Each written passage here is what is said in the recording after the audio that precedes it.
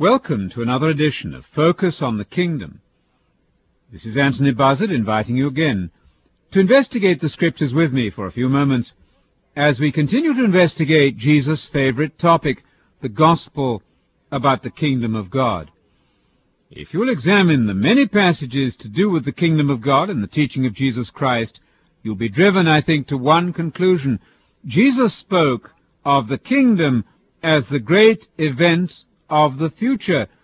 At the beginning of his ministry, he declared that the kingdom of God was at hand, and that everyone was to repent, reorientate their life to a new horizon, and believe in the gospel about the kingdom of God. Mark chapter 1, verses 14 and 15. In Luke chapter 4 and verse 43, Jesus stated with absolute clarity that the underlying purpose of his whole mission as a preacher was to announce the coming of the kingdom of God. That's the reason why God had commissioned him. Luke 4 and verse 43. As we proceed through the Gospels, we find Jesus in Matthew 7 verse 13 saying, "Enter by the narrow gate, for the gate is wide, and the way is broad that leads to destruction, and many are those who enter by it." And then in verse 21 Jesus said this, "Not everyone who says to me, 'Lord, Lord,' will enter the kingdom, but he who does the will of my Father who is in heaven. Many will say to me on that day, 'Lord, Lord, did we not prophesy in your name, and in your name cast out demons, and in your name perform many miracles?' And then I will declare to them, 'I never knew you. Depart from me, you who are practicing lawlessness.'" You see there that entrance into the kingdom of heaven will be at the time in the future when Jesus meets these people face to face. It is in that day that the kingdom of heaven will be entered, or alternatively barred to the wicked. The righteous will enter the kingdom of God in that day, and the wicked will be prevented from entering it. They'll be cast into the outer darkness. That's exactly what John the Baptist had said in his opening preaching in Matthew chapter 3. He had commanded, as Jesus did after him, repentance, because the kingdom of heaven is at hand, Matthew 3 verse 2. And in verse 12 he goes on to speak of the good being gathered like wheat into the barn of the kingdom, while the evil are burned up as chaff with unquenchable fire. You see, the kingdom of heaven there is the end point. It's the destiny of man. In the future, entrance into the kingdom of God will happen only at the second coming of Jesus, when he makes that dramatic decision to include some in his kingdom and to exclude others. We cannot go far in the Gospel of Matthew without noting yet another text which describes the kingdom as the great event of the future. In Matthew 8, verse 11, Jesus said, "I say to you that many will come from the east and from the west, and they will recline at the table with Abraham and Isaac and Jacob in the kingdom of heaven. But the sons of the kingdom will be cast out into the outer darkness, and in that place there will be weeping and gnashing of teeth." You see there that the kingdom of God means a time coming when the patriarchs will reappear, Abraham and Isaac and Jacob, and they'll be sitting at the table with Jesus in the kingdom of God. Once again, the kingdom of God is future. It's not something that arrived with the ministry of Jesus. It's something to be expected yet in the future. That indeed is why Jesus urges us as his followers to pray, "Thy kingdom come." He didn't say, "Thy kingdom spread," as though the kingdom is already here and has to be increased and enlarged. He said, we're to pray, "Thy kingdom come." We're to pray for the future coming of the kingdom of God. Now, further confirmation that the kingdom of God is the great event associated with the second coming of Jesus in the future is found in Matthew chapter 13. In verse 40 of Matthew 13, Jesus speaks of the end of the age. He says that the Son of Man, that's himself, will send forth his angels, and they will gather out of his kingdom all stumbling blocks and those who commit lawlessness, and will cast them into the furnace of fire. And then the righteous will shine forth as the sun in the kingdom of their Father. In Matthew 25 and verse 31, we learn that the Son of Man, that is Jesus, is going to come in his glory with his angels, and he will then sit on his glorious throne, the throne of the kingship of Jesus in the kingdom of God, belongs to the second coming. And that's exactly what we find at the Last Supper. Jesus said in verse 29 of Matthew 26, I say to you, I will not drink of the fruit of this vine, that's the wine of the communion service, from now on until the day when I drink it new with you in my Father's kingdom. That day, the coming of the kingdom, lies in the future. In Mark chapter 15 and verse 43, there's an interesting passage, and a most instructive one, about when the kingdom of God is expected to appear. We read there in Mark chapter 15, verse 43, that Joseph of Arimathea, a prominent member of the council, who was also, according to Matthew, a disciple, a Christian disciple of Jesus, Joseph was himself waiting for the kingdom of God. Now, this was after the earthly ministry of Jesus had been completed. You see, Joseph did not think that the kingdom of God had come. He was still waiting for the kingdom of God. And in Luke 21 and verse 31, we find that it's only when the cataclysmic events announcing the end of the age are about to happen, it's only then that the disciples can look up and expect the kingdom of God to come. When they see all these terrible events at the end of the age happening, they're to believe that the kingdom of God is about to come. It's a very considerable mistake of Bible study to suppose that the kingdom of God is the same as the church.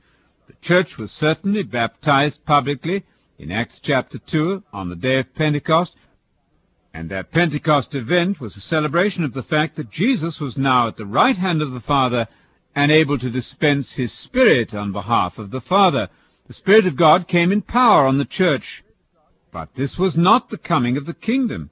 In Acts chapter 1, Luke took a great deal of trouble to point out that the coming of the kingdom is not the same as the coming of the Spirit. The coming of the Spirit in Acts 1, verses 5 to 7, was to be an event of a few days ahead of that time. Within a few days you're going to be filled with the Spirit, Jesus told the apostles. But when they asked about the coming of the kingdom, he told them that that was to be at a time unknown. This must prove then to every unprejudiced reader of that passage in Acts chapter 1 that the coming of the Spirit is positively not the same as the event of the coming of the kingdom. The public recognition of the church as the Spirit-empowered body of Christ at Pentecost did not mean the beginning of the kingdom. The Spirit, you see, is the down payment of the kingdom. It's the down payment of the inheritance which is going to come to the Christians at the second coming. It's a mistake to confuse the down payment with the reality that's coming in the future. Christians are destined to inherit the world, as promised to Abraham in the great covenant made with him, Romans 4 verse 13. They're going to inherit the kingdom, and indeed they're going to inherit the land, Matthew 5 verse 5. The Christian gospel is based upon the promises made to Abraham. The inheritance promised to Abraham is the inheritance of the kingdom, the inheritance of the world, or the inheritance of the land. Romans 4:13, Matthew 5 and verse 5. Revelation 5 verse 10 tells us quite explicitly that Jesus is in the process of gathering people from all the different nations and constituting them a royal family destined to rule upon the earth. Revelation 5 and verse 10. You see how that text fits beautifully with Matthew 5 verse 5. If you're going to inherit the land or the earth, as Jesus promised in the Sermon on the Mount, you're then going to have possession of the land. You're going to be, in fact, kings with Jesus in the kingdom. That's the whole purpose of Christianity. God, in fact, is a kingmaker. Just as he once searched and found David, a man after his own heart, so he is still looking for those who will come into line with his great plan and purpose, will believe his words, and prepare themselves now through the agency of the divine Spirit illuminating their hearts and minds, prepare themselves for future honor and glory and rulership with Christ in the coming kingdom.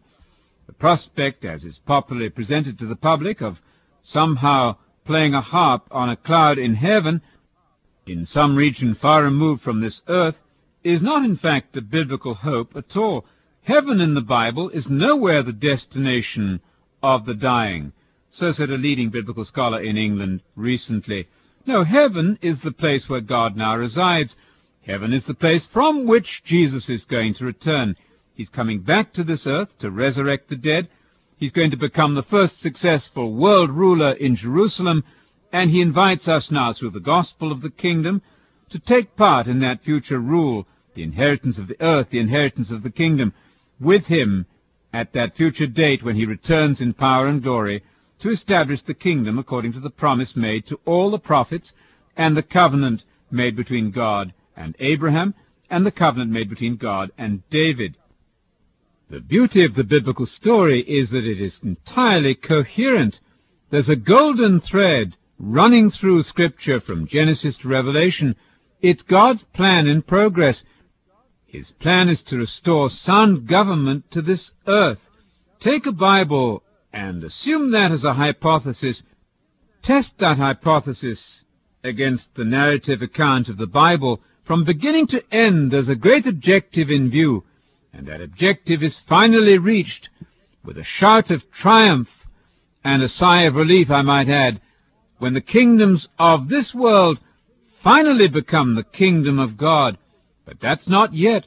That's at the seventh trumpet, according to Revelation chapter 11, verses 15 and 18. There are certain key passages, pivotal passages in Scripture, which one must get clear if one's going to understand the drift of the story from beginning to end. Revelation chapter 11, verses 15 to 18, tell us with absolute clarity that the present systems of government existing on the earth are not going to last permanently. There's coming a time when, as the whole of Scripture attests, God is going to change the affairs of mankind on this earth. He's going to send his Son back to be the governor in the first successful world government. That's the purpose to which God is moving. That's God's objective, and therefore it should be our objective. The secret to successful Bible study is to come into line with God's revealed mind. And his mind is revealed to us in the pages of the Bible, which really should be called God's love letter to us. If you're finding Bible study a chore or a difficult exercise, it's because you've not been caught up in the story. But try reading the Bible as a kingdom story from start to finish. Watch the extraordinary drama unfold from Genesis onwards. You'll see how God prepared from the beginning to have a son born supernaturally in the womb of Mary. That son was the Messiah, the promised ultimate king of Israel. He struggled with the religious authorities of his day. He was crucified by an uncomprehending group of religious leaders and Roman authorities. 3 days later, God reversed his death. God brought him back from death. Yes, Jesus actually died. He was in the grave for 3 days, from Friday to Sunday. But early on that Sunday morning, he rose from the dead in bodily form. The whole man Jesus died, and the whole man Jesus returned to life as a model of what is in store for you. If you open your heart to the heart of God as revealed in Scripture, if you repent and are baptized and continue in the faith until the end being the resurrection of the dead at the return of Christ to establish the kingdom, we invite you to request from us our free book on the kingdom of God, a copy of the tape you've been listening to, and join us again for our continued discussion of Jesus' favorite topic, the gospel about the kingdom of God.